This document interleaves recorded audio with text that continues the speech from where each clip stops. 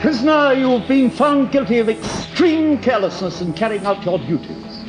By leaving open a Y valve in the heat exchange unit, you could have caused an explosion that would have been fatal, not only to the human race, but also to our friends the monoids. The lightest sentence I can pass is one of miniaturization. Prepare the minifier. Sentence will be carried out immediately.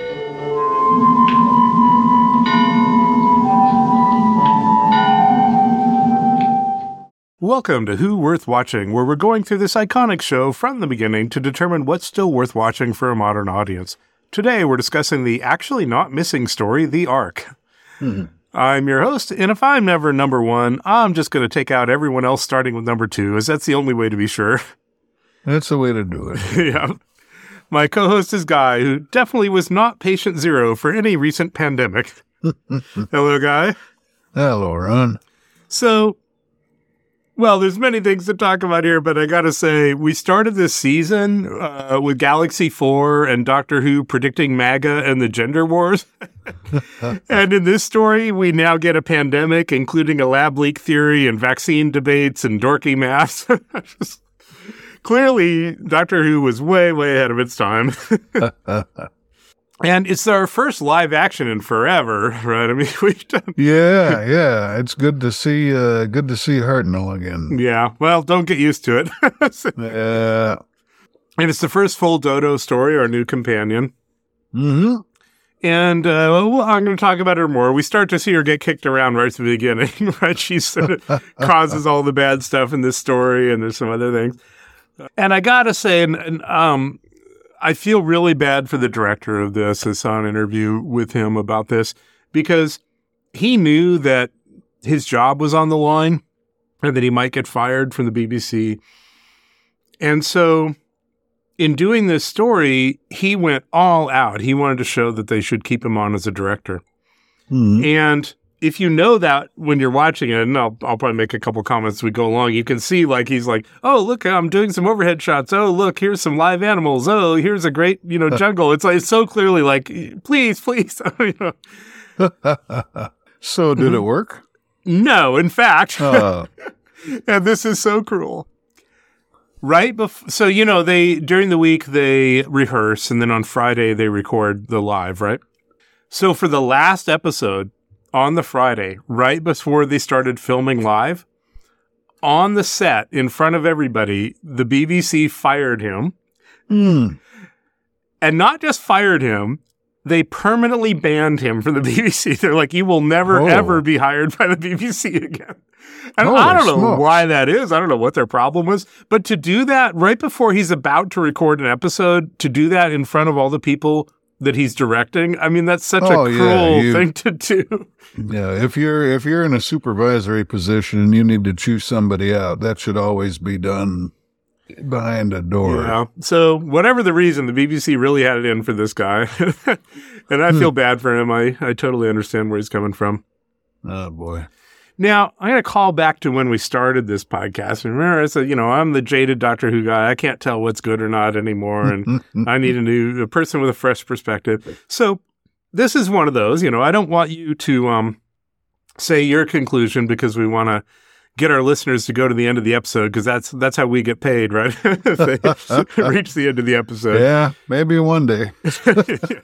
Well, it's all going into a bank account, and don't worry, it's coming. Oh, all right, good. So here's the deal. This story is a guilty pleasure of mine. I actually think there's a lot of great stuff about it, with a couple of maybe slightly downsides. So I'm going to need you to, determine whether I just have nostalgia or insanity or whatever. Also, I'll give you, I'm always giving you these quizzes unfairly because I don't give you warning. I give you a chance up front to say one of my favorite moments in all of Doctor Who occurs toward the end of this story. Can you just up front, would you have any guess what that might be? Well, I don't think it was toward the end of the story, but I know there's when Dodo is getting out of the landing craft, you get to see the tights that she's wearing pretty well. That was probably one of my favorites. I'm going to have to go back and check. I didn't even notice, which just shows that I'm a wholesome, upstanding person and you're a pervert. Sounds about right. Well, when we get there, I'll point it out and see what you think. Okay. Right. You know, there is, we do see a smoking planet at one point, which the special effects don't really follow the laws of physics since the smoke trails are way out of proportion, but it's still kind of a memorable effect. Yeah, when we talk about the special effects, we get there. I think there's some interesting stuff about that. Okay, well, with that, let's get into our story. Our first episode is The Steel Sky. Yeah, well, it starts off, we've got a big lizard. I think we find out at one point it's a monitor lizard. We get a few seconds of that, and then this bird comes along and hops right on the lizard's head, and then it squawks. And it's amusing. I mean, you couldn't stage that if you tried, probably. You'd have to do a bunch of takes. Yeah, they got a pretty great shot. And again, this is, having these live animals was part of the director, trying to prove himself. Yeah. And then we see this creature. It's humanoid, stands like a human, but it has this long, shaggy hair, like beetle hair, except it's also covering most of its face, so you can't see where on a human you would see the eyes and nose. The hair goes down that far. It does seem to have a mouth at first, and I can't tell if it's actual mouths in all the scenes, or if sometimes it's a mouth and sometimes it's like a prosthetic mouth, but whatever kind of mouth it is, it has an eye in it. It's like if you took it's probably made of glass or plastic or something, but, picture taking like a hard-boiled egg and drawing an iris and a pupil on it and sticking it in your mouth. So it's, I saw that and I thought, oh boy, this is. Well, and this is the problem with this episode, right? Even though I think there's a lot of really interesting things here. You got these guys, they're called the monoids, and it literally is the actors holding an eye in their mouth. Yeah. So, and actually, the more used to it you get, the better it looks. So I'll give it that. But initially, I was just... Right, and they're called monoid, and apparently there's like a mathematical concept of monoid. So when I was working at Apple and they were like emailing around about monoids, and I literally sent a picture of these and said, this is a monoid. Yeah, they're a little freaky looking. And also they have these outfits that they're kind of like robes, but imagine somebody who's wearing pants, but the pants are just one piece. So it's like a tube covering most of their legs. We'll see more of this later, but when you look at their feet and their legs and how they identify themselves later, does that remind you of any past Doctor Who story? The floppy feet reminds me of is it the Sensorites? Yeah. And remember, they had those sashes to identify themselves, and now we're going to have something similar in this. So yeah, there's a lot of similarities. Yeah. And not only that, the Sensorite story was another kind of virus story, right? That, where the Doctor had to come up with a cure. Yeah, that's right. I was thinking that we'd seen something else where he came up with a cure. Yeah. And they have this long, shaggy hair. I think the Sensorites had that too. Yeah. So, yeah, there are some similarities there. Anyway, we see this creature walking through the jungle, and because this robe goes all the way down to the ankles, these creatures take kind of halting, tiny steps. So the TARDIS materializes very nearby, and Dodo is the first person to come out, and she's wearing this outfit that on the top, it looks like a Crusades outfit. It's got the fleur-de-lis emblems on the front and so on.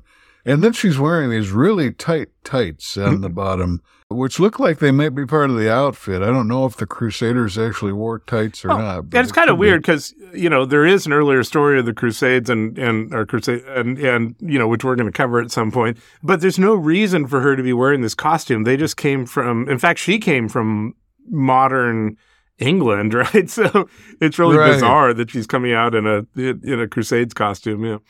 Oh yeah. We will get an explanation momentarily, though. She comes out into the jungle and she sneezes, And then Stephen comes out behind her, and he tries to keep her from wandering too far. And she's that new companion, doesn't really understand what's going on yet, right? So now he's the one trying to explain it to her. She doesn't even believe all that he said about traveling through time and space and all that. Which, of course, is ironic because, Stephen was the guy doing that a few stories back, right? Yeah. So he's trying to rein her in, and she's being all sassy with him. And she thinks this jungle, she recognizes it. She thinks it's a zoo she went to outside London on a school field trip. And I want to say, and again, I don't know if it's, I guess, the director's credit because, he wouldn't have had that much to do with the setting. But this is a really good jungle. I mean, this is way better than usual. It's not just, a few leaves and trees in a flat plain. This really, they went all out on this thing. Yeah, it's not bad. I mean, from the lighting and so forth, you can tell that it's a set, but it's well done. I mean, you remember back in the Dalit days when, there's like two trees and people are slapping Susan in the face with leaves in order to make it look like there's some depth. And this actually has depth, Oh, yeah. It turns out that Dodo can identify pretty much every local creature that she sees, and they're all Earth creatures, which Stephen finds implausible. And the Doctor emerges from the TARDIS, and he thinks she might be right. He thinks this might indeed be Earth. He's looked at the scanners and so forth, and he's found some similarities. Mm-hmm. So then we switch to this futuristic courtroom scene, and it turns out that this room they're in isn't just their courtroom, but it's sort of the main room of the place where they are. Yeah, it's kind of the control room. And I got to say, this is another really good set. It's really big, and also they have some pretty clever backgrounds that make it look bigger than it is, and we spend a lot of time here. Yeah, they have one particular backdrop where you see this vast ceiling going off into the distance with a bunch of lights, roundels, kind of like in the walls of the TARDIS, except they're lights in the ceiling. So in this courtroom, we have normal humans, and we also have some of these shaggy eye-mouth creatures that we saw just a moment ago. And it turns out there's a human, who is in trouble. Mm. There's a man sitting up roughly where a judge would sit in a courtroom, and he calls himself your commander. At first acquaintance, it seems like he's going to be a real jerk. Yeah, and he's probably, I think he's the oldest person we see. He's probably like in his 60s or something. Yeah, I think so. He says that this poor guy was careless. He left a valve open that if it wasn't caught in time, it could have caused disaster for everyone. And he goes on to say that the lightest sentence he can pass is to shrink the guy down to microscopic size with a device called the minifier, which is kind of a Terry Nation. Actually, the naming and all this, I swear they must have brought Terry Nation in for consulting. He didn't write this, but it's sure like he did. And he goes on to say that after he's shrunk down, in 700 years, he's going to be reverted to normal size. And it turns out this isn't the lightest sentence he could pass, because later on we'll hear that there's 3 sentences that can be given, which are basically expulsion, shrinking, or whatever lesser penalty you want to give. So I think shrinking is not that much of a sentence, because presumably you're not conscious during that time. So it doesn't really matter that you're shrunk for 700 years. You would just wake up the next day. We'll find out that these people have normal lifespans. So the 700 years is going to be hibernation, but we don't know that yet. Yeah. So a young lady who's the commander's daughter, she rushes to her father's died, and she pleads for him to be lenient. But the commander says the only alternative is expulsion, which, again, we'll see contradicted later. The defense counselor, it seems like they don't really have formal lawyers. They just have people who sort of volunteer to act as the defense. It's very, ancient Greece sort of thing, yeah. He thanks the commander for his clement sentence. It could have been worse. And the daughter says goodbye to the convicted man, and you get the feeling that they were probably in love. It's not 100% sure. At the very least, they were friends. It's always annoying when your dad freezes your boyfriend for 700 years. Yeah. And the sentence is carried out right away. They put him in the minifier and shrink him down. And it's not a great special effect, but I was thinking about it and I was like, well, what are the alternatives? And there's really not much else. Well, but it's funny because, again, this was a case where the director was trying to prove himself, right? So he wanted this to be fancy. And I think it actually looks pretty good. But, it's just the way they do it is literally just pulling the camera back each point, or moving it whichever direction so that he gets smaller in the lens. I was wondering if I was thinking maybe they just took the image and gradually, shrunk it down. But however they do it, it's just, it's not bad. It's, I don't know, just doesn't really grab you. So maybe you would have fired him too. No, I'll save my verdict for later. I don't want to show my hand just yet. So after he's been shrunk, one of these shaggy creatures makes some hand gestures to the prosecutor. Apparently they can't actually speak. And the prosecutor relays the message to the commander that this creature thanks the commander on behalf of the monoids. So he's a monoid. They're all monoids with the shaggy hair and the eye mouth. And again, I thought they pretty committed to the idea that the humans, we'll see they're called guardians, communicate with the monoids through sign language. And, they're pretty consistent about that. And it looks pretty realistic. Mm-hmm. Then we go back outside. We can see that an elephant is coming through the jungle. And I thought, there's some nice, stock footage or whatever. But turns out it's actually on the set because Dodo and the doctor and Steven go up and they start petting it. And this is one of the big things the director was doing, again, to prove himself, because he's like, I've got a live elephant on the set. And the thing that you got to realize that he talks about in his interview is, well, if you have an elephant, you got to put it somewhere. So the night before they shot this, they've got this elephant. It's got to be somewhere. And they didn't have anywhere to put it. So literally outside of his apartment in a trailer, he's got the elephant. Oh, boy. So he went through all this hassle and, personally babysat an elephant, etc. And they still fired him.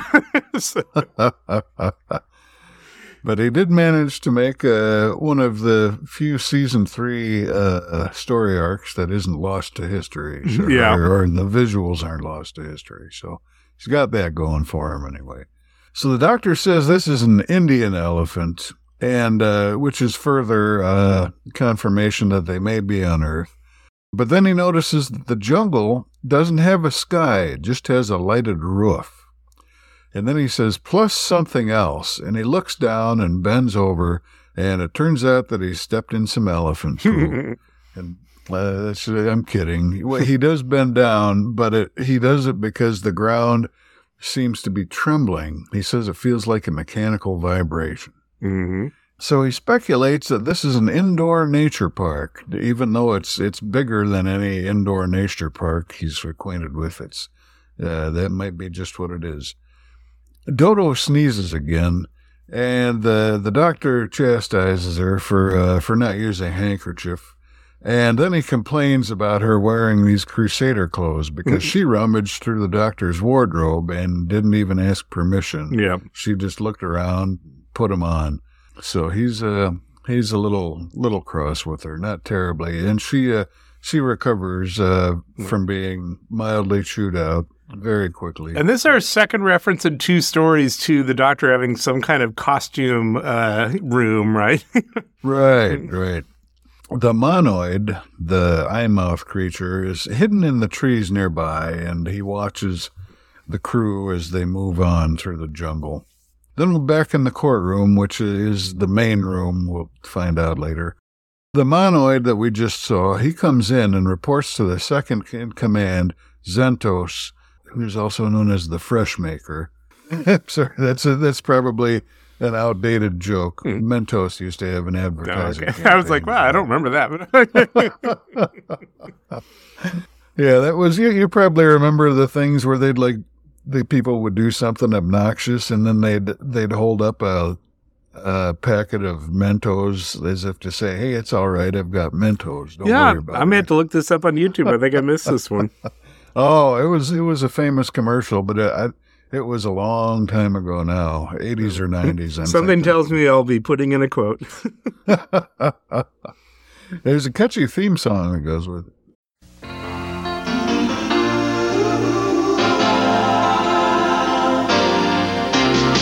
It doesn't matter what comes, fresh feels better in life. With Mentos fresh and full of life. Nothing gets to you, staying fresh, staying cool.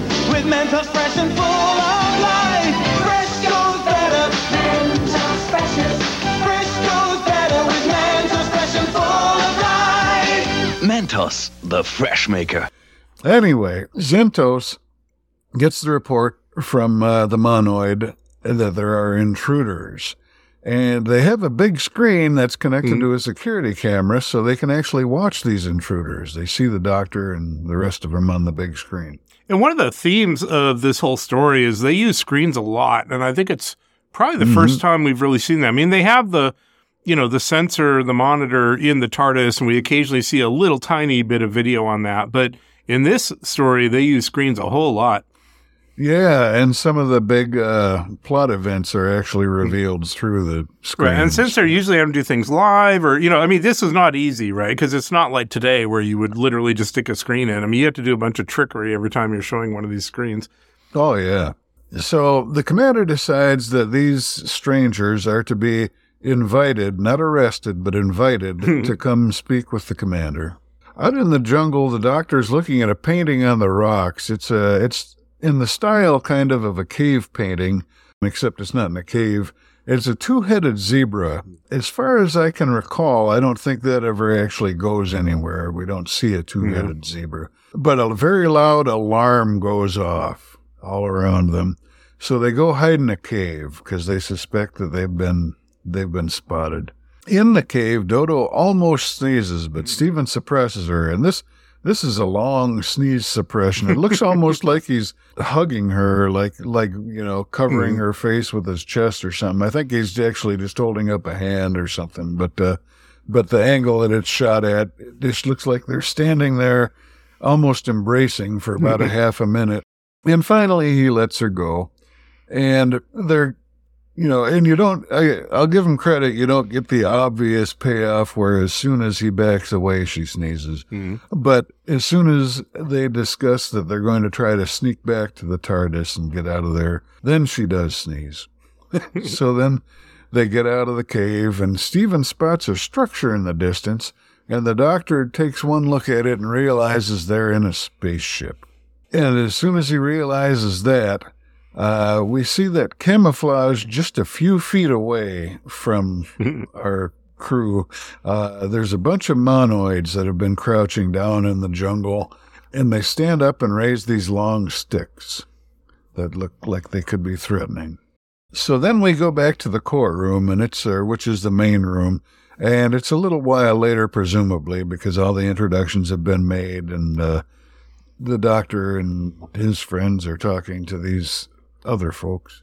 The commander is skeptical of what the doctor says about the TARDIS. He says that time travel was attempted in the 27th segment of time, but it was unsuccessful. He confirms that this is a spaceship. He shows Stephen a diagram of it on the control panel, and it's bigger than anything Stephen has seen before. The commander explains that everybody on this ship, or at least the humans on this ship, are from Earth. And the monoids joined them at one point. They came from a dying planet, which was kind of coincidental because the Earth also was dying, which is why the ship was built. The Earth is going to burn and be pulled into the sun. And Stephen realizes at this point that they're millions of years in the future. And I want to say, one of the things I think is interesting about this whole story is that to a degree that's unusual for Doctor Who, it's a true science fiction story with many, many elements of science fiction. So this is what we call a generation ship, right? A huge spaceship that people are going to be on for hundreds of years until they reach another location. And that's a very classic science fiction story. Yeah. It was used very recently, actually, in Alien Covenant, I think. But yeah, it's an old chestnut at this point. Happens frequently in science fiction nowadays. Zentos, at this point, he says that he thinks the intruders could be shapeshifters, not really humans at all. So it's shaping up like, as so often seems to happen in Doctor Who, there's going to be the guy who thinks, we can't trust these people, they're dangerous. And the commander thinks that Dodo's cold is fascinating, because such diseases were eliminated long, long ago. So you can probably imagine where that's leading. Meanwhile, Zentos instructs a monoid to get information about the TARDIS. He's having his little side conversation. The commander explains that the Doctor and crew are from the first segment of time, and it's now the 57th segment of time. And somehow from this, the Doctor calculates they must have jumped ahead at least 10 million years. And the commander doesn't give him a lot of information. I think the Doctor mentions that he was from or maybe it's the commander who mentions the Doctor was from the segment that contained the Trojan War and the Dalek invasion of Earth. So somehow, just from those few scattered references, the Doctor figures. Now, I actually spent way more time than I should have trying to think about this. The Doctor is figuring the length of 55 segments of time plus unknown fractions of the first and 57th segments. He figures all that together is greater than or equal to 10 million years. So one segment could equal anywhere from, or be greater than or equal to, about 175,000 to 182,000 years. But as I said, he's just pulling this out of his butt because he just didn't have enough information to go on. Once again, I think you put way more thought into this than the writers did. They just thought it would be cool at certain points to say, oh, the 10th segment of time, the 50th segment of time. Yeah, I think you're probably right. So the commander says the trip still has 700 years to go by the Doctor's system of measurement, which is what he meant by the sentenced man being shrunk for 700 years. He says their destination planet, which I think was called Refusus. I didn't put it in my notes here. Refusus 2, I believe. It was chosen by Audio Space Research, and they know nothing about it except that there's something living on it. It seems like a pretty big gamble to take here. Yeah. But I'll also say, again, I'm not sure how much of a sentence it is to shrink that guy for 700 years, because they expect at the end of 700 years to reach a habitable planet. So I would be like, do I want to stay on a spaceship for 700 years, or do I want to wake up tomorrow on a habitable planet? To me, I would probably choose the latter. Yeah, that's probably, he probably got the better end of the deal. Stephen says, so you had to bring at least 2 of everything. And Dodo says, like the Ark. And the commander doesn't get the reference. Yeah, those ancient Earth religions. Yeah. So because the commander doesn't get the reference, I assume that in this 57th segment of time, Christianity is extinct and Satan has won the battle for humanity's souls, which is unfortunate. The commander explains that the rest of humanity has been shrunk to microcell size for storage aboard the Ark. He tells his daughter Meliam to show Dodo and Steve the statue they're building, while he shows the Doctor the control panel. And this statue, it's only the feet are built so far, but when it's finished, it's going to be fairly big. It's being constructed by hand using ancient methods. Then it will take the remaining 700 years to complete. So now, from what we see of the statue, it's not even going to be 70 feet tall. But if we're generous and say that it will be 70 feet, that means the statue will grow 1 foot every decade. So yeah, well, what I think we see here is that unions have made it aboard the ship. Could be. And this statue will be made of Gregarian rock, a substance that will last forever. I don't think that ends up being an important detail at all. In fact, later we get a direct contradiction of the idea that Gregarian rock will last forever. But anyway, we'll get to that. So another alarm sounds now, and a monoid drives in an electric cart, which I think it's probably just an actual electric cart, but they've added some sort of god-awful sound effect to it. And it goes very slowly. And it's very slow, yeah. And it's even slower in reverse. It's really slow then. But the monoid who's driving the cart, he's hauling in another monoid who's lying down in the back of the cart. And it turns out that monoid is sick. And just as this is revealed, suddenly the commander starts to feel a little ill. He's feeling feverish or hot. He says it's too hot in here or something like that. And so he's taken ill as well. And Zentos observes it must be Dodo's cold. Mm-hmm. So the doctor takes Stephen aside, and he points out that these people, since they cured the disease so long ago, they have no resistance to this cold. And the doctor says, it's all our fault, and I should have foreseen it. And knowing his general scientific skill, he probably should have foreseen it. But, oh, well, what are you going to do? Yeah, he did not enforce social distancing or anything else. So an assistant observes that the sick monoid who was just carted in has now died, and Zentos invokes the special galactic law to arrest the visitors. Yeah, I'm not quite sure who signed up for this galactic law, but okay.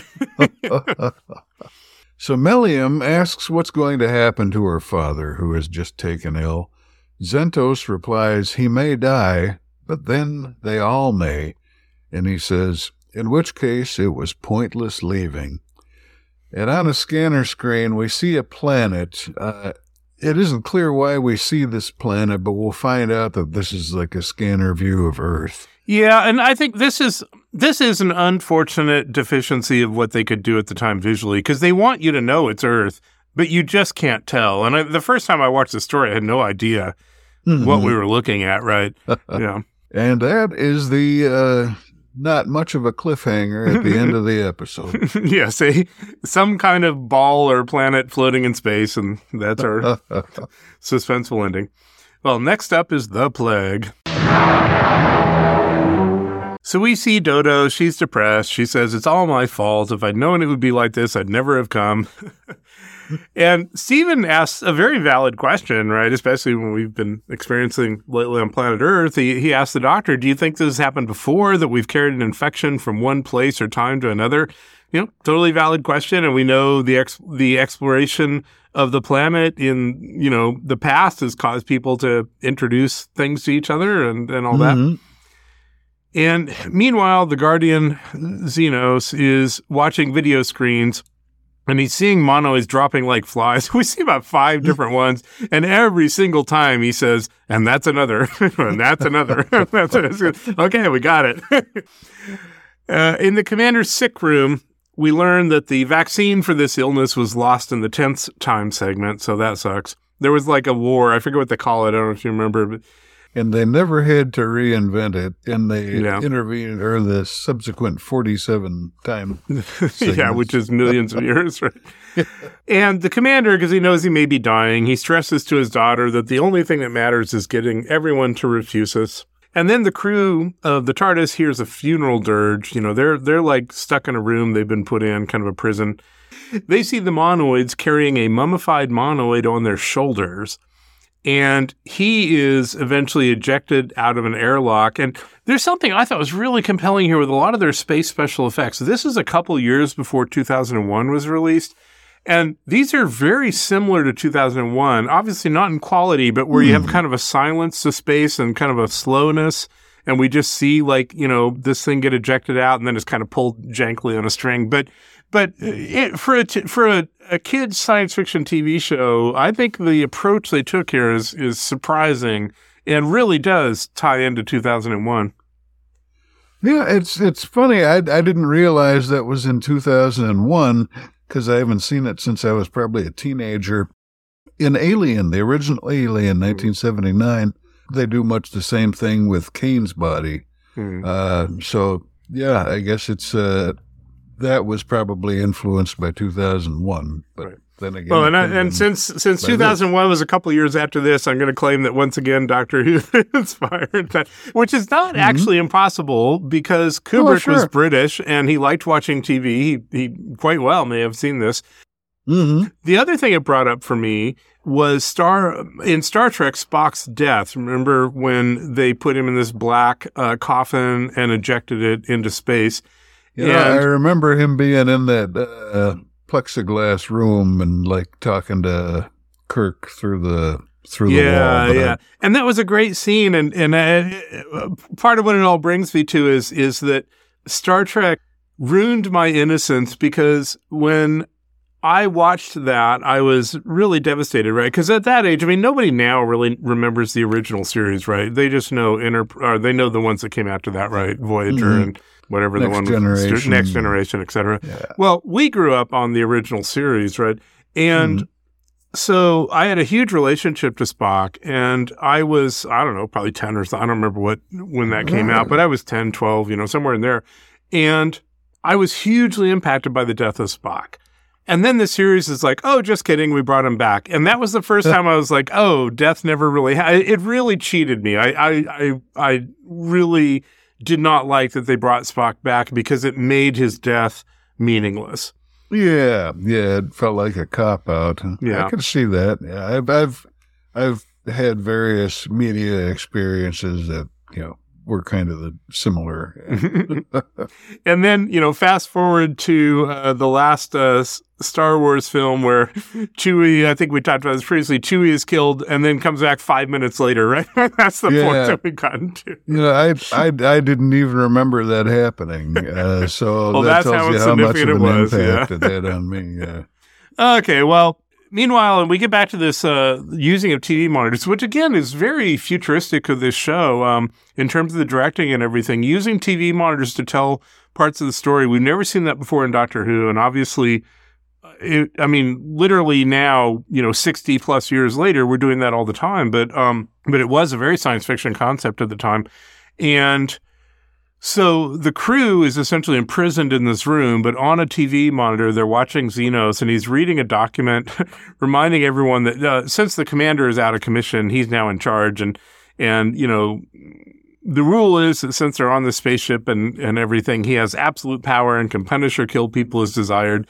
I think this is where he says the allowable penalties are, expulsion into space or miniaturization or some lesser penalty that you deem appropriate.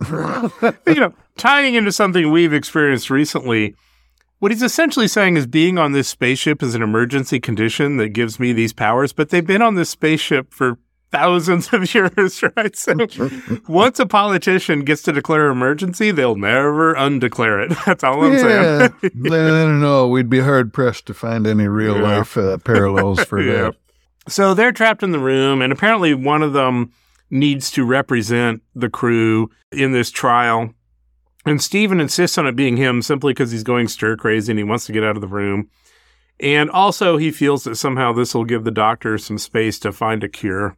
So Steven is put in a prison cage in that main control room, and he denies that they did this on purpose. So again, we get back to the lab leak theory or whatever. And then as they're debating him, Steven loses his temper and he says, "This is a primitive segment of time." He kind of insults him. And not the greatest idea to insult the people who are judging you, but whatever. Yeah. So he's accused of being an agent of Refusus, the planet they're going to. So somehow, theoretically, there's an intelligence on Refusus, which of course we have no idea at this point because they haven't reached it yet. And that intelligence realized that this ship was coming and then sent out the crew as spies. There's a lot of questions in there about how that would work. But, and Steven, after being accused of this, he says, "This tells him that the nature of man in this day and age hasn't altered at all. You still fear the unknown."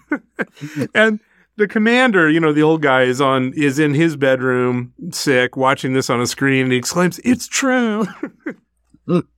Yeah. The commander is he's just agreeing with the strangers. Like Zentos must be just getting more and more disgusted with him because every now and then he just bursts out with something in support of the visitors here.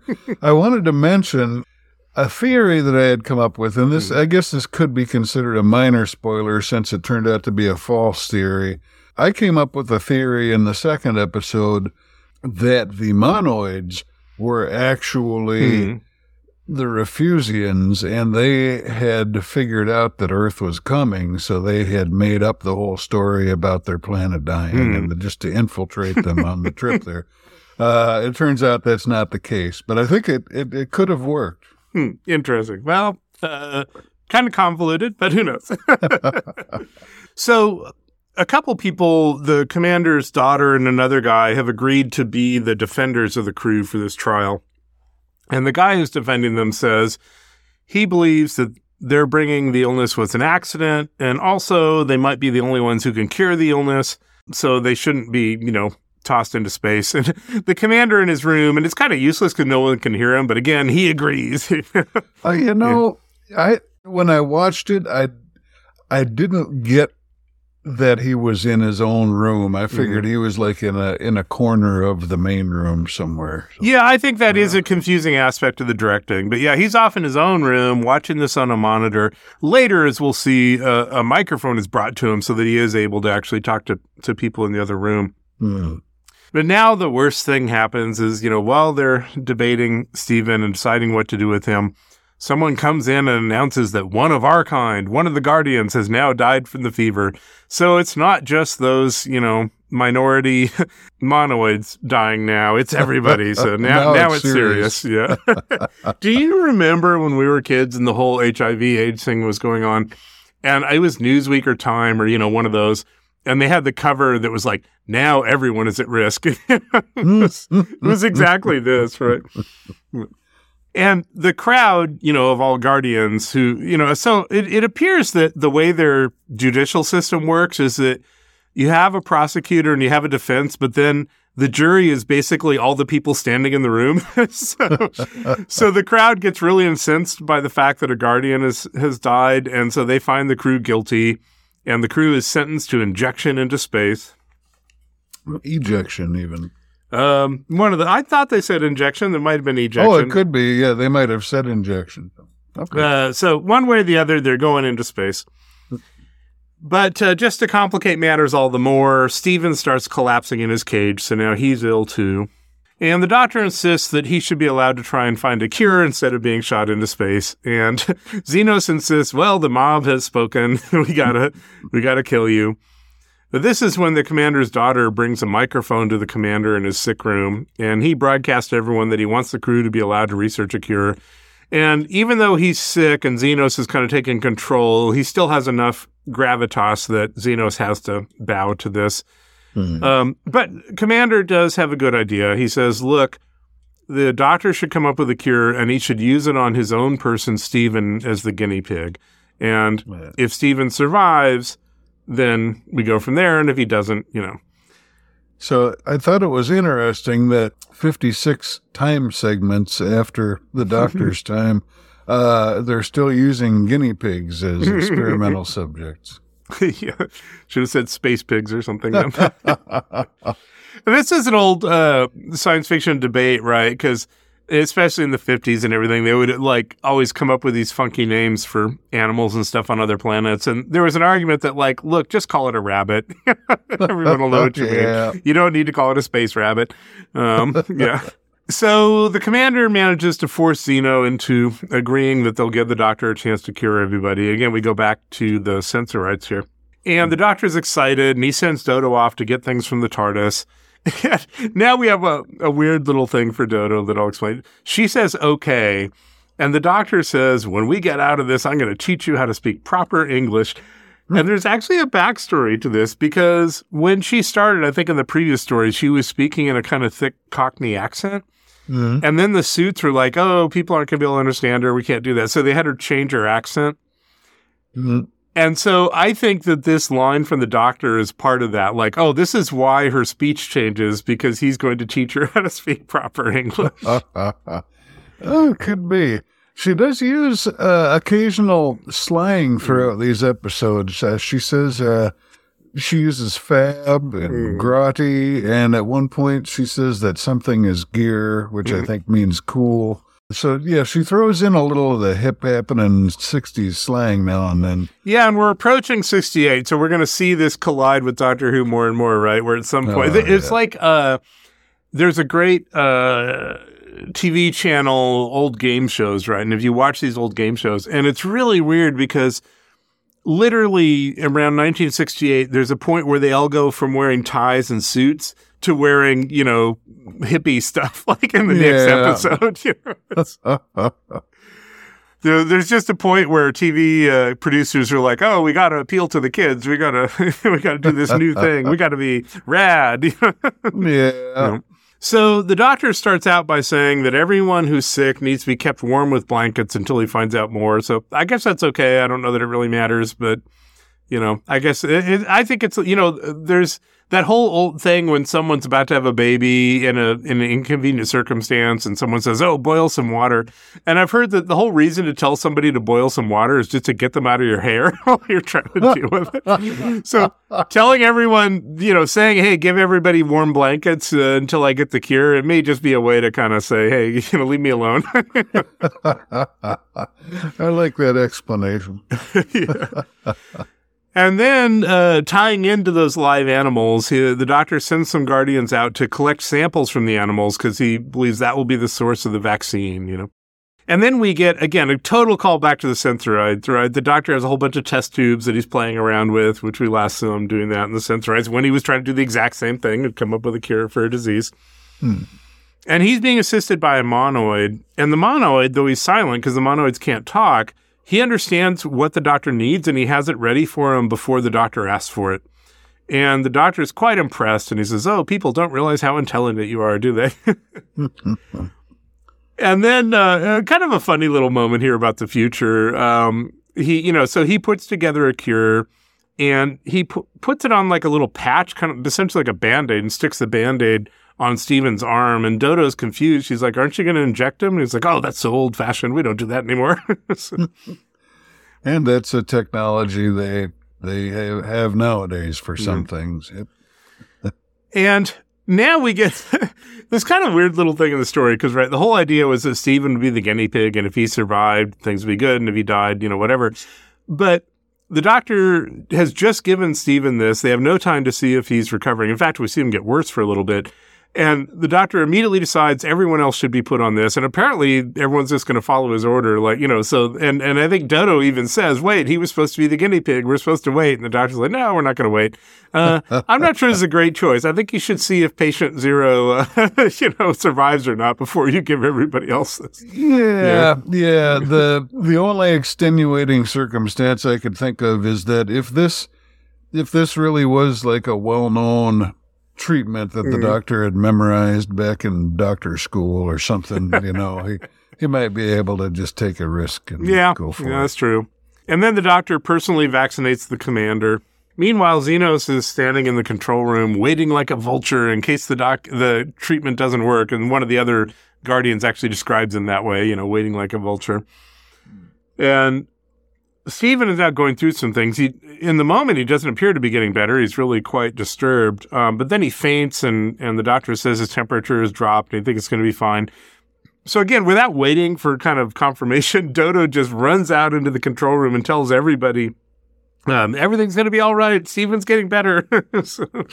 And they're all happy about this.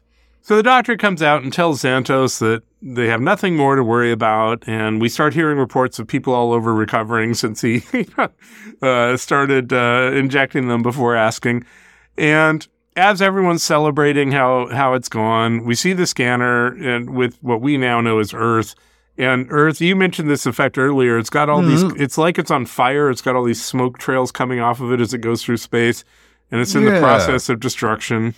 It's, the smoke is out of proportion to the size of the Earth, but it's still kind of a somber, creepy effect. I liked it.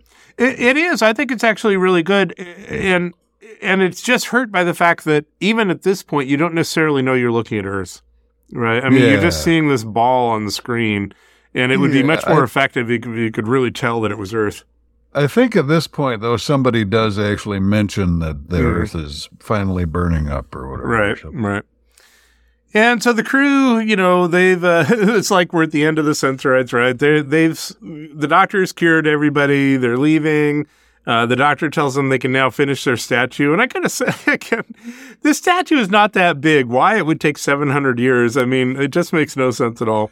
Well, one of the things, I didn't mention it earlier, but as Meliam, whatever her name is, the commander's daughter, was showing off the statue, she mentioned that it was going to be done slowly so that the people on the trip could enjoy it for the remainder of the trip. So it might be a deliberate thing, almost like a ceremonial type. Well, that would be the best argument, because obviously, practically, it makes no sense at all. You could do this in a very short period of time, but you're right. Yeah. I mean, if they want to do it ceremonially and only do a bit at a time, that would make sense. Yeah, I wasn't going to defend them earlier, but now that you bring it up, I got to step in. And Xantos is now at a complete change of mind, right? I mean, he was just ready to shoot these guys out the airlock, and, he was really unhappy the commander stopped him. But now he's very appreciative of the doctor, and he thanks him. And the doctor says, "You must travel with understanding as well as hope." I think this was meant to be much more powerful line than I took it as. Okay. Oh, what a cynical bastard! Come on. And now a monoid drives them very slowly to the TARDIS. Yeah. One thing you have to say: there's no traffic accidents on this spaceship. And I have to say, right at this point, I was very, I was pleased that, we broke the mold of the typical Doctor Who thing where Xantos didn't end up having to die, and he ended up just turning out to be, admitting his mistake and, all that stuff. But I also knew that we had 2 full episodes to go, so I was waiting to see just how that was going to go awry. So this monoid drives them to the TARDIS, and they get in, and then the TARDIS dematerializes. And then the mono, you already mentioned that going in reverse is very slow. So for the next 2 minutes or something, we watch the monoid reversing out of the shot. And then the TARDIS materializes again in the same place. And the doctor comes out, and he's like, "That's strange. Something must have gone wrong. It appears we've come back in exactly the same place." And they rush back to the control area, and outside the control area is where the statue is, and we get a shot of its feet, and Dodo points out something about the statue, and then we get this very tantalizing slow pan up the statue, and it turns out it's been finished, and it has a monoid head. Dun, dun, dun. Yeah, and that's the end of the episode. And, we'll talk more about it, but I also one of the things I really like about this story is how this is structured and where we go next. But and our next episode is The Return. Although we've already returned, so Well, we start off with a recap. The statue is a monoid. And I have to say, one of the things I like about this story is they use this statue really well, right? Because we've seen all these drawings and designs, and we know the statue is supposed to be of a human. And also we know they've made it very clear the statue is supposed to take 700 years to complete.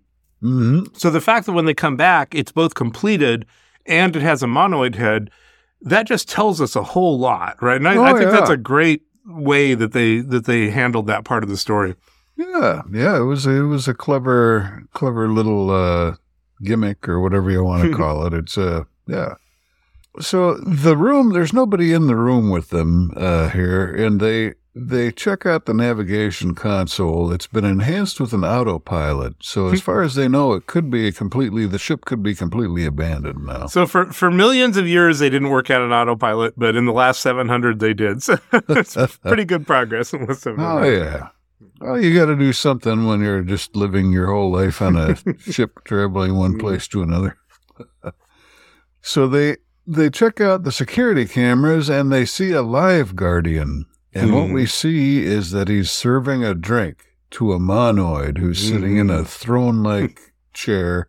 Then we see it from the rear angle shot of the throne. So we just see the monoid's arm, sticking out, taking the goblet.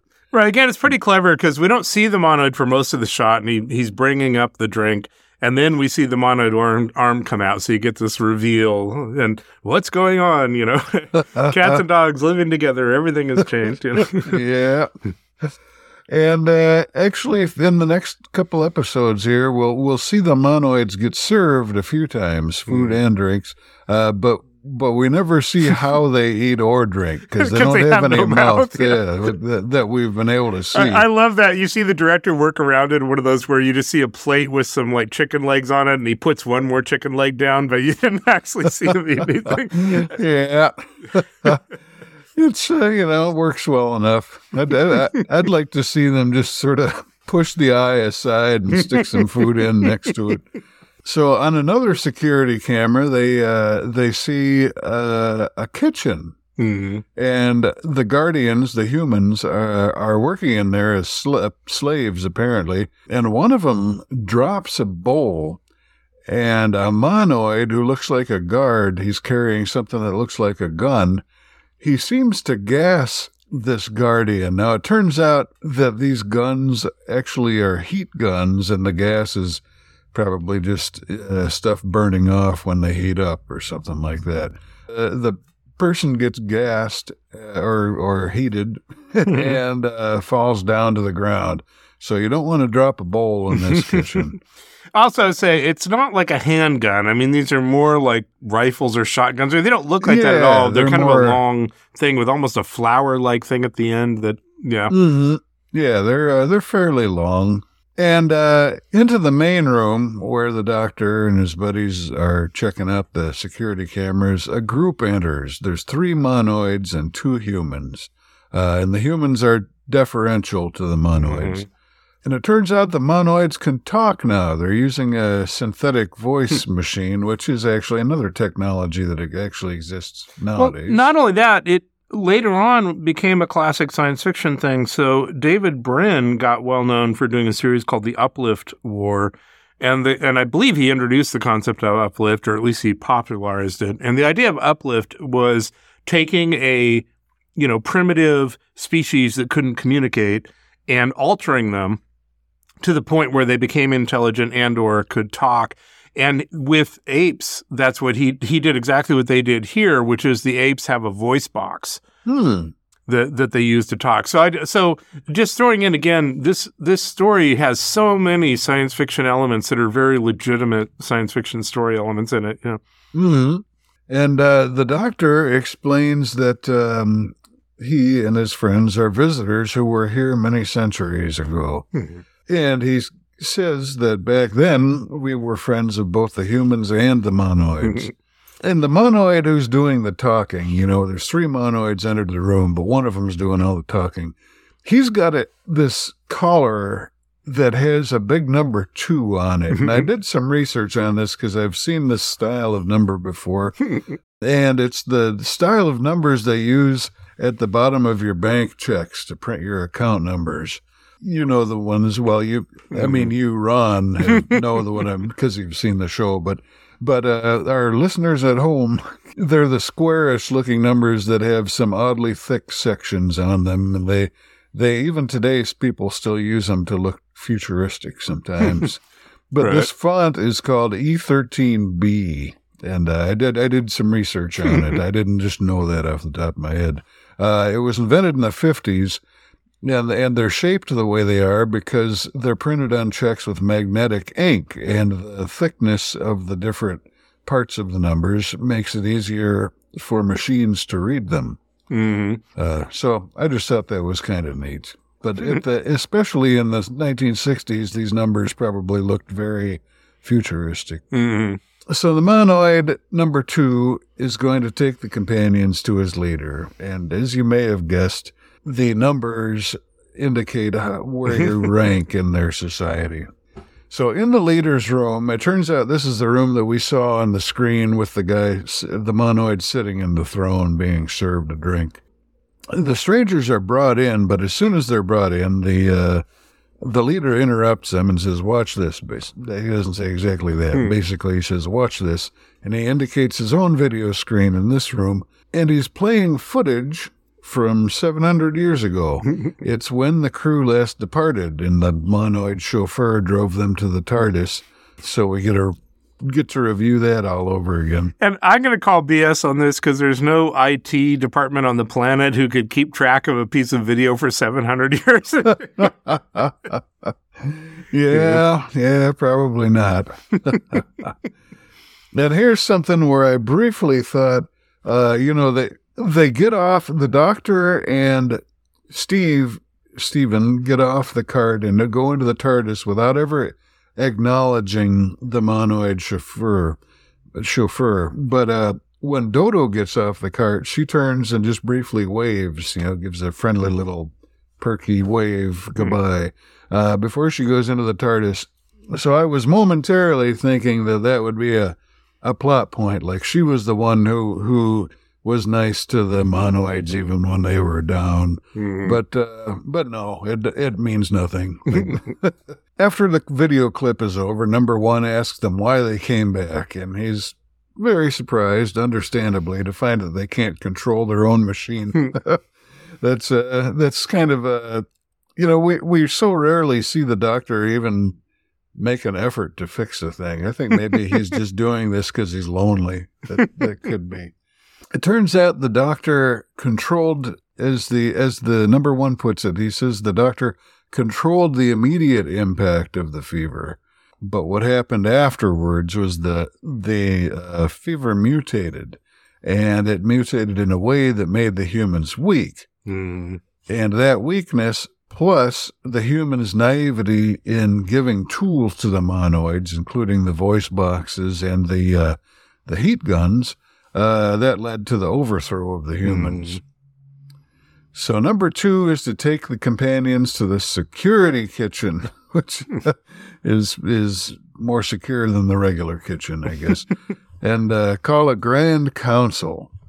And then once number two has taken them out of the room, number one talks to his human servant, Maharis, and he basically reminds him not to get any smart ideas. Yeah, number one is very, very condescending to the humans. And, I think one of the themes in here we can talk about later, perhaps, is when the Guardians were enslaving the monoids, they were the kind of benevolent enslavers, right? But, they had affection to the people they were enslaving. But the monoids, at least number one, is not that. He has contempt for these people. Oh, yeah. Yeah, from what we saw in the 700 years ago, it seemed like the humans mostly went out of their way to be, civil and polite, and if the monoids were treated as slaves back then, it was a very different kind of it. I mean, they were kind of second-class citizens, but I don't think there was anything really overt that made it clear that the monoids were subservient to the humans. I mean, it was sort of ambiguous to me whether or not they were peers or servants. Right. Well, this kind of gets back to Rome, where obviously being a slave wasn't great, but on the other hand, as a slave, you could be quite successful and you could have your own slaves. I mean, so sometimes what a slave means gets very complicated in these societies. Oh, yeah. So we see in the security kitchen, there's a woman, Venusa, who's telling a man in there about the latest rumor. There are human strangers on board the ship somehow, and they've been taken prisoner. And she believes that they are from Earth millions of years ago, and they travel through time, which is entirely accurate. And she recounts this surprisingly accurate legend that's been passed down for 700 years, a legend about their last visit to this ship and how they dubbed the ship the Ark, which in fact Dodo did. Although Stephen actually originally said two of everything, so he gave her the idea, so he should get partial credit. But this man the lady's talking to, Venusa, this man is skeptical. He's kind of a cynic, she says. The Doctor and company then are ushered into the kitchen, and the guard, their monoid guard, reminds them that they need to be obedient. And as soon as he leaves, the Guardians and the companions start talking, even though there are security cameras all over the ship. And we know that there's a security camera right in this room because we saw the Doctor and his friends watching what was going on that camera. Yeah, good point. But they're talking anyway. Back in the main room, where the place that was the courtroom and also has the ship's control panel, all that stuff. Number 1 is in there addressing the other monoids. This is the Grand Council, I guess. He plans to create a monoid world on Refusis 2. He's going to destroy all the Guardians, which is to say all the humans. And he's even going to rewrite history to omit any mention of when the monoids were subservient. And the first part of his plan to accomplish all that is to send a landing party to check out Refusis 2. Back in the security kitchen, we see a bowl of goo sitting on a table, and somebody adds a little drop of catalyst to it, and it reconstitutes into potatoes. It's not a great special effect, but it's fun. Basically, they just had, I think they just had 2 shots, and they sort of, changed the transparency so one became the other. But it's fun. So they've got instant potatoes, and Dodo points out that the monoids are slow moving. She's pointing this out, just to the other humans in the room. Right now, there aren't other monoids. This, to me, reminded me of Susan, again, back in the Sensorites, when she made fun of their flappy feet. Oh, yeah, I remember that. Dodo doesn't make the joke, but it's very similar, yeah. Yeah, she definitely has noticed that they're not the most graceful creatures. And this seems to prompt Stephen to have an idea of seizing one of their heat guns. We briefly go back to the main room and see number 1, the number 1 monoid, send for the Doctor and the girl, as he calls Dodo. Back in the security kitchen, a monoid comes to fetch the Doctor and the girl, and Venusa knocks a bowl off the counter, which we know is instant death penalty. But as the monoid prepares to shoot her, Stephen makes his move, and she knocked the bowl off the counter deliberately as a distraction. Stephen makes his move, and he's trying to wrestle the gun away, but unfortunately more monoids enter the room, and one of them just seemingly arbitrarily kills one of the nearby humans, and Stephen stops struggling. The monoids tell the Doctor and Dodo to come with him, and they go off to number 1's room, but not Stephen. Stephen tries to follow, and nope, he's not allowed. He wasn't invited. He's going to be held as a hostage, it turns out, so that the away team doesn't misbehave. So it turns out the away team is going to be number 2, the second in command monoid, with the Doctor and Dodo and one of the Guardians. So it's obvious the monoids are confident, perhaps in Stephen being a hostage, perhaps in number 2's abilities, perhaps both. But 3 humans and 1 monoid, it seems risky to me. But yeah, these humans are stupid. So we get another good try but not great effect, where the shuttle is leaving the ship. Now, it's not an escape pod. It looks kind of like an escape pod. It's just basically a cylinder. But instead of a Star Wars-style escape pod, it's actually standing upright, or what looks like upright, and it's sort of dangling and hovering on a string as it moves toward the planet. I will say there's a lot of connection here or echo here of the beginning of Star Wars, right? Because we have these hallways of escape ships that we'll see that go out. It's very, very similar to the beginning of Star Wars when R2-D2 and C-3PO, get in that escape pod and go out, So right. Another one where, and as we've talked about several times, a lot of people on Doctor Who worked on Star Wars. So, who knows what things influence what. Now, did you say that it was filmed partly in the same studios where Doctor Who was filmed? Well, that was the same studios as The Prisoner. Okay. I'm sorry. It was, I think 2001 was being filmed at the same time as The Prisoner. But it was British studios that Star Wars was filmed in. I don't know. I mean, it wouldn't have been these because these are BBC TV studios. Oh, right. Versus movie studios. But yeah, I think that's what you're thinking of is The Prisoner in 2001. Okay. But all this stuff was happening basically at the same time, right? All these amazing science fiction shows and everything. Oh, yeah. So once the shuttle is landed on the planet, it has a neat little effect, I think. The door of the shuttle has a cool way of opening. It's hinged in the middle, so as it opens, the middle kind of bows out and it folds up on itself, and the bottom of the door is in tracks, so it stays stable as it's opening. It's a neat little effect. The movement could be smoother. It looks like it's being hand operated rather than machine controlled, but it's still a clever little thing they put in there. I like it. So after the away team has gone out of the ship, we see inside the ship, the apparently empty ship, there's an indentation in a seat cushion. And then we see the lever to control the door move back and forth, and we hear, So we get the idea that something or someone invisible is in the ship, and then it departs. And the seat effect, even though it's very simple, is actually pretty well done, right? You see the seat sort of sink down when he sits in it, and it was well done. Yeah, it's not bad at all.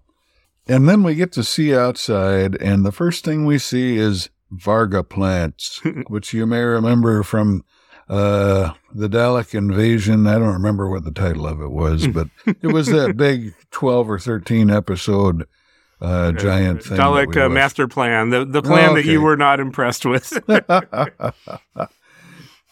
Yeah, the Varga plants were scary, though, because they turned you into one of them, and they were covered with cotton and whatnot. And that's what these plants look like. They're covered in cotton, but they're not Varga plants, apparently. They're just other plants. Number 2 is wondering if their scans were wrong, or if the Earthlings' scans were wrong, because there seem to be no inhabitants on this planet. There's vegetation, of course, but no live people. He implies when I was going to say Susan, but when Dodo brings it up about the difficulty of getting everybody out of the Ark and down onto the planet, number 2 doesn't directly, he implies that it may not be, he says it may not be a big deal to move them all out of the Ark, but the tone that he says it in is probably what triggers Dodo to realize they're planning to leave the humans on the ship. They're not even going to bother with all those trays of shrunken humans. Right. I mean, there are traits of shrunken monoids we'll discover, so I think actually it probably would be easier to move a bunch of those trays than to move a whole lot of humans or even monoids, And then we see that the Doctor has spotted a castle in the near distance, which, it's kind of like it's got 3 pointy spires on it, so a variation on your King Ludwig Disneyland-style castle. And they go into the castle. It's unlocked. One of the neatest things about this whole story arc, I think, is very brief. But when they go in there, we get some really unearthly music. It's almost like Vangelis synthesizer music. It seems like it might be playing just in the atmosphere of the house, like on the stereo system or whatever. But it fades off after a while, so it's not clear if it's, I think diegetic is the term, where like it's not clear if that's actually music playing in the house or if it was TV show background music. But either way, it's kind of neat. And the castle seems deserted. It's got a nice little dining room type area that they get into near the front door. And the monoid is frustrated that the Refusians must be hiding, he thinks. So he's trying to provoke them into showing themselves. He challenges them, as he puts it, by picking up small vases and smashing them on the floor. So here's my callback to the beginning of our episode. Remember when I said one of my favorite moments in Doctor Who? So here's a monoid challenging this entire race, right? And he's like, if you don't talk to me, I'm going to smash another vase. Oh, you got him by the balls there. It's like Monty Python. I'll go away or I shall taunt you a second time. Yeah, he's smashing these vases, and that's gonna make them show themselves. And actually, he's not wrong, because the doctor is trying to talk him out of it. He says something to the effect that this isn't very friendly. And suddenly, an unplaceable voice agrees. It isn't clear where this voice is coming from, but it's very, very loud and noticeable. And it's a pretty good voice, kind of, one of those good actor voices, Morgan Freeman or something like that, yeah. Yeah, it sounds like it has a little bit of authority and so forth. But the monoid defies the voice. It's going to keep provoking until these Refusians show themselves. But whatever is making this voice is in the room with them, and it forces him to put down the vase back on the table.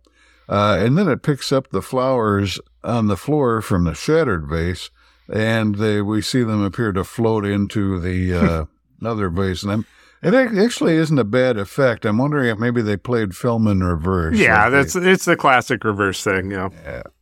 So back in the main room on the Ark, number 1 and number 3 are talking. And number 1 reveals that he's built a bomb and he's hidden it on the ship. And then, rather than saying directly where the bomb is, because that would cut the plot short, he points to it, and he's pointing up to the big statue. It isn't clear where in the big statue it is. I figured it was in, the statue's holding sort of a globe in front of it, and I thought it was in that. It turns out later it's in the head. Yeah, which made no sense. Of course it would be the globe, but okay, whatever. No, it doesn't really matter where the bomb is, but it's just obvious it would be in the globe that he's holding. Yeah. And I would remind everyone that this is a statue made of material that will last forever. So probably not the best thing to encase a bomb in. But, oh well. So he's pointing to it, and the human eavesdropping, he's watching on a security camera. Again, with the security cameras, they're all over the place in these episodes. So he can't hear what they say, I think, but he sees them point to it, or anyway, yeah. I think he can hear what they say, but he doesn't know what they're pointing at. Where number 1 pointed. Okay, he pointed at something around there, but he isn't sure what. So then, back in this security kitchen, we see the food reconstituting effect again. This time it's chicken wings. So they don't just eat potatoes. That's good to know. And this guy who's been eavesdropping, he comes into the kitchen, and nobody likes him. Nobody trusts him because he's a collaborator. He's a willing servant of the monoids. He may not be happy about it, but he serves them well enough. If they have a term for these, they call them subject guardians. Yeah. And he's one of those.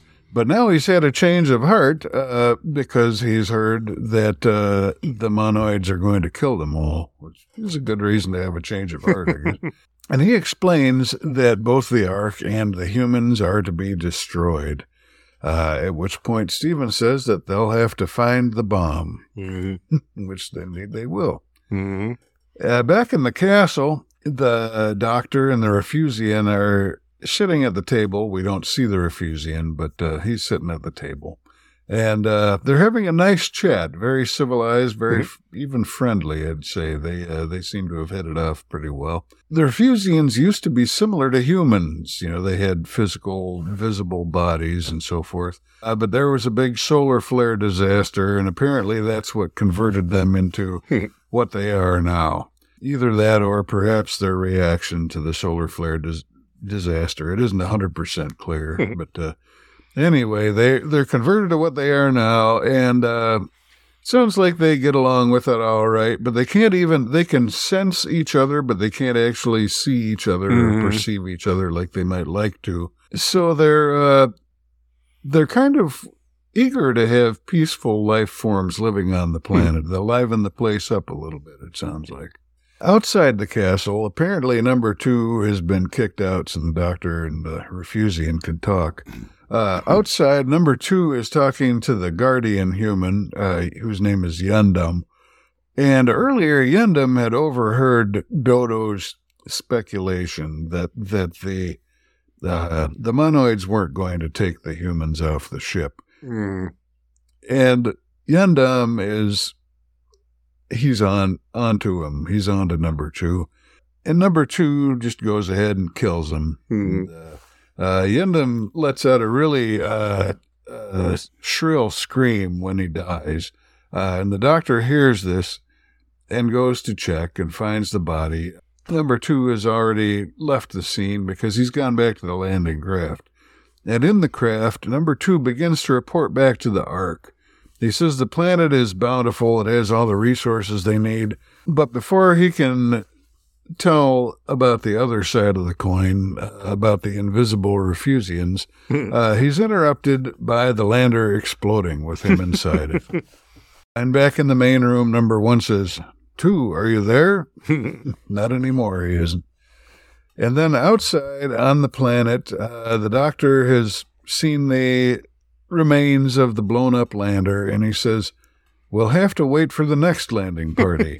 And if there is none, we'll just have to stay here. And that's the end of the episode. Again, not one of the most suspenseful endings. Okay, next up, the bomb. So, back on the Ark, Monoid number 1 and number 3 are concerned that number 2's report was cut off for some reason. But number 1 decides they're going to proceed with their plans for the main landings, which includes bringing along the monoid population trays, but, not the human ones. And now we see a little wrinkle in all this because number 4 and number 6 are debating whether number 1 is right. It sounds pretty dry when we lay it out like that. Number 1 and number 2 and number 3 and number 4 and number 6. But it also comes back to, like I say, if you're number 1, just kill everybody else because at some point someone's going to try to come for you. Oh, yeah. Number 1 is very excited about how they're going to have their own planet where they're going to have their own way of life. And, it doesn't really make sense why he wants to kill all the humans because I would think you'd want a slave class to, keep serving you drinks and stuff. Why would you want to kill them all? Yeah. Yeah, it's, he might have had a little brain fart there, I think. But to further, the intrigue, number 3 warns him that number 4 is questioning his leadership. But number 1's not worried, Don't worry, if he causes the slightest problem, we can easily get rid of him. And remember the final answer, which is locked in the head of that statue. Meanwhile, on the planet, the Doctor and Dodo are talking to the invisible Refusian. And again, this is such another Terry Nation-style name because, the Refusians obviously refuse to cooperate with the Monoids. So that's why they're Refusians, I guess. And the Refusian is concerned about what the Monoids will mean for the peacefulness of this planet. And that's why he destroyed the launcher. So he just committed murder kind of on a hunch. And Dodo points out that the Guardians originally had similar ideas to the Refusians, and the Doctor points out that the Guardians weren't perfect and also did bad things, and they were selfish, and that's why they were conquered by the Monoids. And one of the things I like about this story is, we hear these days about colonialism and all this. This story really deals with all the aspects of that, right? Of enslaving a race, being kind toward that race, but enslaving them. But, the people doing the enslaving have different opinions. People of the race they're enslaving have different opinions. I mean, this is, pretty sophisticated handling of this whole thing, Oh, yeah. Because it's not like when the Monoids become the leaders that they're all good either. But it's also not, there is a little bit of like, when the savages take over, they're going to be savages. But, there are people on the Monoid side who don't agree with that, right? So there's just, I think it's interesting, and I think there's a lot of complexity in here. Oh, yeah. Dodo said that, some of the Guardians did want to be better. And the Refusian says, look, okay, we're going to give 1 day for the Guardians to fix everything before we destroy everybody. So I guess that's being very, considerate. Yeah. Meanwhile, back on the ship, Steven is stuck in the kitchen. He's trying to come up with a plan, but as we mentioned, they're guarded by subject guardians, the ones who collaborate with the monoids, and those people aren't going to help them. But Steven says maybe they can be made to help without knowing it. So, everybody trapped in prison has the same ideas, So, meanwhile, the Guardians are loading trays of freeze-dried monoids onto the ships. And then, I guess back on the planet, monoid number 1 is served by a subject guardian. And once the guardian leaves, the monoid, again, is quite insulting about his intelligence. Oh, he's so stupid. He doesn't know what we're going to do. It's, really kind of goes overboard. Back in the kitchen, Steven and a woman distract a subject guardian who comes in, and that allows some other people to sneak out the door behind him. And the ones who get out, when they get a chance, they open the kitchen door so Steven and the others can leave. And Steven says they need to find the bomb, but of course they don't know where it is yet. Yeah. And as they're looking, Steven and the woman come across the ships that are being launched. Again, very similar to the whole Star Wars thing of these little, launchers going out. We get this amazing special effect with the ships launching into space, and we don't see any strings whatsoever. That's just a blatant lie. And then it turns out all the monoids have left the ship, and Steven and company have got to find the bomb. So monoids number 1 and 3 land on the planet and get out, and number 1 immediately declares the planet theirs. And then they see that there's an exploded launcher, and now they know why number 2 stopped reporting to them. And number 1 says, we must find who exploded that launcher and then destroy them. So number 1 and number 3 move on. It's funny just doing all these numbers. And number 4 says that number 1 made a mistake by allowing him and number 6 to come here because, they're going to undermine them. And the Doctor and Dodo sneak into a launcher behind their backs, and they contact Steven and the woman over the radio. And the Doctor doesn't know where the bomb is, but he's going to send some of the launchers back to the Ark. And it turns out the invisible Refusian is sitting next to him listening to all this. And Dodo and the Refusian want to know how the Doctor is going to get the launchers back, and the Doctor points out that the Refusians, being invisible, could get into them and fly them back because the monoids won't see them. And I think he says something about how the controls are very easy to operate. Yeah. So, I don't know. Piloting a spaceship, still, you'd want some experience, but yeah. Well, Refusians are smart. And the Refusian agrees to this plan. And then, getting out, the Doctor and Dodo encounter a couple of random monoids who capture them and say they'll be brought to number 1. And the Doctor says, delighted. So it's clearly all part of his plan. And as the Doctor and Dodo are taken away, the launchers mysteriously launch. And number 3 is very upset. And, he says, who is it that travels in that launcher? We've seen no one. And the Doctor keeps coming back to this. He's like, well, to tell you the truth, neither have we. Yeah, it is technically the truth. Yeah. And on the Ark, a launcher returns, but when they open it, it's empty. And then they hear an eerie laugh. It's not too sinister because we already know the Refusians are friendly. Or we think maybe they're going to do the old double cross. Back on the planet, number 1 is interrogating the Doctor about where the Refusians are, and the Doctor doubles down, I don't know, I haven't seen one. Number 1 is not amused, and number 4 takes this moment to challenge number 1. He doesn't believe they should have come here. They will all go back. They're going to go back to the Ark, but they're going to have to deal with that bomb. And for no particular reason, number 1 now explains in interesting detail where the bomb is and how hard it'll be to deal with because of how heavy the statue is. And now the Doctor and Dodo know where the bomb is. Number 4 and his people leave. They're going to return to the ship. But guess what? Number 1 isn't going to let them leave alive, so his people follow. Back on the ship, they're debating why they shouldn't just take all the launchers to the planet to keep from being blown up. And Steven reminds them of that all of humanity is, freeze-dried in these plates. Although somehow the monoids were able to get their people onto the launcher, so theoretically the humans could, but maybe there are more humans to load. Mm-hmm. So the others decide to leave because they don't want to get blown up, and Steven and the woman stay because they figure they can deal with the bomb. And then back on the planet, there's an epic battle between the forces of number 1 and number 4. And this goes on for quite a while, to the point where it really is just kind of filling time, right? We just see them running away from each other and shooting each other and all this stuff.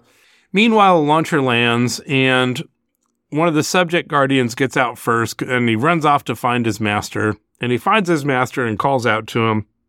And, of course, his master immediately vaporizes him. So. Yeah, that's the fate of a collaborator, I guess. And meanwhile, the other guardians who are on that ship slip away while the monoids fight each other. And one of the good guardians reaches the Doctor and Dodo and lets them know that the bomb hasn't gone off yet. And now that they know where it is, the Doctor and Dodo head out to reach a launcher. And kind of disturbing here, they're just stepping over all these dead monoids, lots of death and destruction in this. And they start flying back to the Ark while the Doctor fires up the radio. And we never hear him talking to Stephen and company, but it's clear next shot that Stephen and company know now where the bomb is from him. But the statue is too heavy for them to move it. However, the invisible Refusian says he can help, and it turns out that along with being invisible, Refusians are incredibly strong. Or it could be telekinesis, too. Yeah, it's possible. So he lifts up the statue and takes it to the launching bay, and they send it into space. Actually, again, a pretty good, little sequence where you see this huge statue sort of tipping into space, and then it goes out and explodes. Yeah, although the way they do it, it actually, they like tip it off the edge of the launching bay, so it must be like falling into the gravity of the planet or something. I don't know. So on the planet, the remaining Guardians say they're going to be okay if the Refusians will help them. And the Refusians agree with one condition. The Guardians and the Monoids must come to peace with each other. And the Doctor points out that the Guardians once took responsibility for the welfare of the Monoids, even as they treated them as slaves. And the Guardians agree to these terms, and the Doctor says to the main Guardian, "You must travel with understanding as well as hope." And this is a callback, but the Doctor kind of ruins it because he says, I once said that to one of your ancestors a long time ago. It's kind of like explaining the joke, Yeah. And besides which, I mean, as profound statements go, I don't know, it just doesn't really get me. I don't know. Yeah. I mean, it's accurate enough. Both their understanding and hope are both good things. It's just not it's not that piquant to me. I don't know. Not up there with my children won't be judged by the color of their skin. Yeah. It's not top level oratory. Yeah. So now the crew is driven away once again. And this is actually a funny little echo because remember the last time they were driven to the TARDIS, it was by a monoid, and this time they're driven by a Guardian. And the Guardians debate whether future generations will believe in the Doctor or treat him as a legend. And we see on a monitor the TARDIS dematerializing. So, we might think the story is over, but it's not quite over yet. In the control room, I noticed this right off immediately. So we see Stephen and the Doctor, and Stephen is now in a completely different outfit with these, with this sort of zebra striped shirt, which is out of nowhere. I didn't even notice Stephen's outfit, but I did notice Dodo's. Yeah, then Dodo comes in. Yeah, she's got that it's a little like a biker cap or something. I don't know. Yeah, and her clothes are very mod, right? They've got these shapes on them and everything. Again, it's this very 60s thing. Yeah. Meanwhile, the Doctor in the corner coughs, and when we look at him, he's semi-transparent, and then he begins... sort of fading in and out, if I remember right. Yeah, he begins fully disappearing, and he says this has nothing to do with... Dodo's like, maybe he's got the cough from the whole monoid Refusian thing. Maybe the Refusians did something to him. The Doctor says, no, this has nothing to do with the Refusians. This is something far more serious. We're in grave danger. This is some form of attack. And it's the end of the episode. And I'm guessing from the title of the next episode that I saw on BritBox, I'm guessing we missed some of the episodes of the, or at least we have to go to reconstructions. For the the next one is missing. Arc. So a little bit of context for why the Doctor turns invisible. The producers were getting sick of working with William Hartnell. Now, I think it's a little bit unfair because if you think about it, in the last few stories, it might be hard to tell with the reconstructions, but he's not been screwing up his lines or anything. He actually did way worse at other times earlier in the series, but they were just tired of dealing with him. So they came up with this idea for the next story. They would turn him invisible so they could essentially have a story without Hartnell and see if they can make it work. Oh, boy. And that's what this is about. What a bunch of bums. Hartnell's the best thing about the show. Yeah. And the next story is a controversial one, missing, The Celestial Toymaker. And it's controversial because we're essentially talking about Yellowface. Oh, okay, like a Asian type. Yeah, it's an Asian bad guy who's the toy maker. Now, I do not know the story. I've never watched it because I don't watch I didn't before this because I didn't watch Reconstruction. So it'll be new to me. We will see, what we think about this. All right. So that said, let's talk about this story. I mentioned that I like a lot about it. I like that it has a lot of really great science fiction concepts in it that we don't normally see in Doctor Who, from the Generation ship. But also, one thing I really like that happens very rarely in Doctor Who is the idea that we get to see, after they fix everything and leave, we get to see what actually happened, right? The impact they actually had on a society. And this was a pretty massive impact they had, and we would never know it in a regular story, right? We would just think everything had been fine and all that. So, I mean, aside from kind of the dorky costumes for the monoids and the really weird thing about the Refusians being invisible, but again, I so love the idea that, oh, if you don't work with us, we'll smash another one of your vases. But overall, I just think this is an ambitious story with a lot of great science fiction stuff in it. And, I'm a fan of it, but a lot of people think it's pretty dorky. So that's where we come to you, Guy, as the normal person. Is this worth watching for a modern viewer? I'd say it is dorky, but it's also fun. I really, I did enjoy it. So I'd say it's worth watching. Not necessarily to use your original example of, not something you'd say, sit down on the couch and watch this. You got to see this. But certainly if you have any enthusiasm for Doctor Who overall, this is probably one of the more entertaining story arcs, I think. Yeah. So I'd say worth watching. Okay. Anything else we want to talk about with this? No, I guess we should talk a little about Dodo, at least, to point out you mentioned, I don't remember exactly what you said, but you said there's some disagreement among fans about whether, what kind of character she is or if they like her. I don't remember exactly what you said, but you didn't go into any great detail. Based on these first episodes, I'm inclined to like her. She does seem to be occasionally a little scatterbrained, but she also occasionally seems to come up with some, solid ideas, and she seems likable. She has the 60s slang. I could see that getting out of hand if they don't rein it in. But, so far I'm inclined to like her. I definitely have a more warm initial impression of her than I did of Vicky. And she certainly has a more unique character than Vicky. I mean, Vicky was kind of generic. So far so good is on the Dodo front. Okay, well, we'll see how that goes. And I have no idea, how she plays out in the next story, etc. Okay, well, we'll see you next week with The Celestial Toymaker. All right.